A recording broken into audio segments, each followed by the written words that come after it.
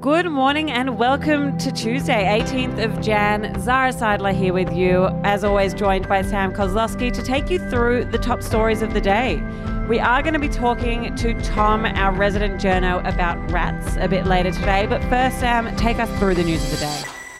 So both Australia and New Zealand have announced they will send surveillance flights to assess the damage caused by a large underwater volcano eruption over the weekend. It was this volcano that triggered the tsunami warnings for most of Australia's east coast. Australia's Minister for the Pacific, Zed Seselja, has said that while there are no reports of mass casualties as of yet, there is significant damage to property, roads and bridges in Tonga.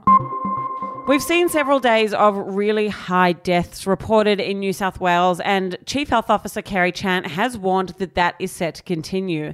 That's because of the high level of community transmission in the state, according to Chant. She said yesterday the key message is that booster shots will improve protection, with just one person out of the 17 who died yesterday having had their booster, and I received mine on Saturday and am all the better for it. You were very brave, Zara. Thank you. An annual report on global inequality by Oxfam has found the wealth of the world's 10 richest people has more than doubled since March 2020, from $700 billion to a lazy $1.5 trillion. Have absolutely no idea how many zeros that is. Over the same period of time, the incomes of 99% of the world's population has decreased because of lockdowns and other pandemic-related costs. Today's good news is a wonderful segue into our deep dive. The Victorian government has received 3 million rapid antigen tests from a bulk order of 44 million. The rapid tests will be prioritised for essential workers, including workers in the health system, emergency services, and disability and aged care services. We're joined on the Daily Oz today by journalist Tom Crowley, who's going to be talking us through the rapid antigen test landscape in Australia. Tom, we heard some news from the ACCC this week about them focusing in on how much we're being charged for these things. What did the ACCC have to say? That's right, Sam. So, of course, it'll be no surprise to anyone that rats are a little bit hard to find at the moment. But as the ACCC pointed out this week, they're also, in some cases, way more expensive than they should be. So what the ACCC said is that the price that suppliers are generally paying, the wholesale price, is kind of only around $4 to $10. Earlier on in the pandemic, if you were buying, say, from Coles and Woolies, that's the kind of price that you get them for. But as this sort of shortage has crept on through December and January, the prices have been kind of creeping up and up. And the ACCC has got thousands of reports of really, really, really expensive tests. In one case, it was as much as $250 per test, which is pretty huge, but quite a lot of examples of anywhere between kind of $50 and $100 for a rat. And you might have seen some of these doing the rounds on social media, people getting charged huge amounts because they're really, really desperate. Well, the ACCC has said that it's going to investigate to see whether that's not only just dodgy and a bad look, but perhaps actually illegal. It's super clear to me that these are really hot property, that everybody wants to get their hands on a rat. My question to you is, if there's a certain level of demand amongst consumers and we live in a free market per se, and demand and supply can kind of meet each other. I guess the question that I have for you is that if people are willing to pay however much to get their hands on a rat, why is it an issue that the market kind of sorts out its own price? Well, this is a great question, right? And I think that you could just ask, well, is this just business? Everybody wants the rats, and so they're going to have to pay more for them. And generally speaking, in most business cases, that would be true. Companies are able to decide where they want to set their prices and they have the discretion to do that. But there are some lines that they can't cross.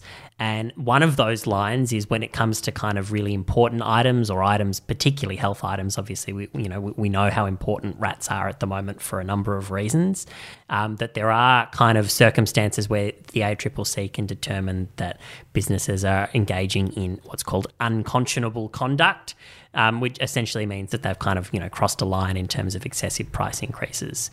And what's happened in the last couple of weeks is that the federal government has actually given them kind of additional teeth, essentially, to crack down on this for rats specifically.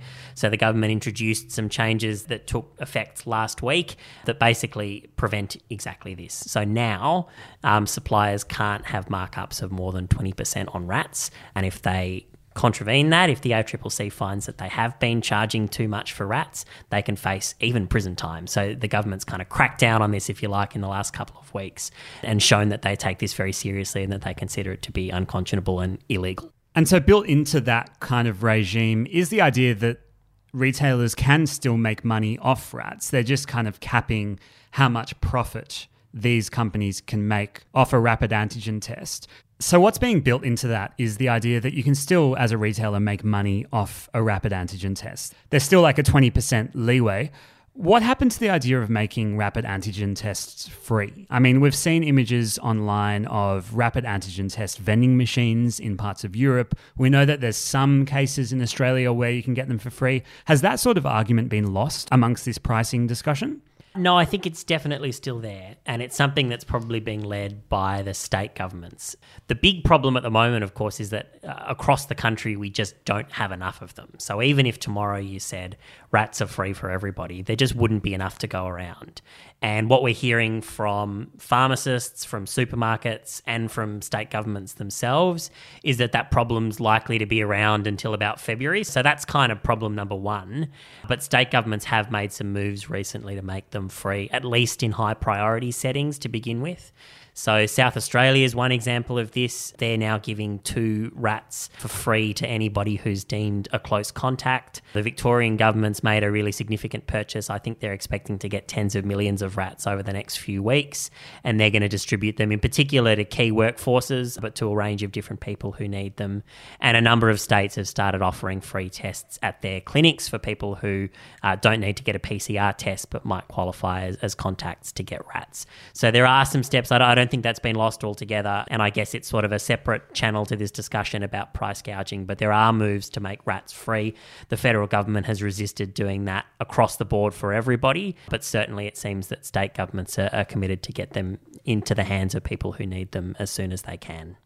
Okay, so let's say you're a listener of the podcast, you walk into your local chemist and you think that a rat is looking particularly expensive today. What are the concrete steps that we can all take now in light of these new regulations? It should be pretty clear now that the federal government has changed the law that exorbitant prices for rats are illegal. And of course, you're welcome to try and point this out to anybody who's trying to charge you kind of huge amounts. The ACCC's given us a bit of a rule of thumb to kind of assess here. And they say that basically anything above sort of $30, $40, $50 for a rat is getting into territory that's unlikely to be justified. So that can be used as a bit of a rule of thumb. And if you're in doubt, you can report a seller to the ACCC, and the ACCC, if there's merit, will investigate that. So they're kind of the options that you've got. But as I say, that kind of rule of thumb of kind of $30 plus, that's definitely starting to become too much. So that's the kind of figure that you should look out for. It's clear that here in Australia, the rat race will continue for a couple of months yet. Tom Crowley, thanks so much for joining us. If you want to keep up to date on all things rapid antigen tests, we'd love you to join us over on our Instagram. Even tell us how much an expensive rat is near you. We're always interested in your stories. You can find us on Instagram at The Daily Oz. That's all we've got time for today, though. Speak to you tomorrow and have a fantastic Tuesday.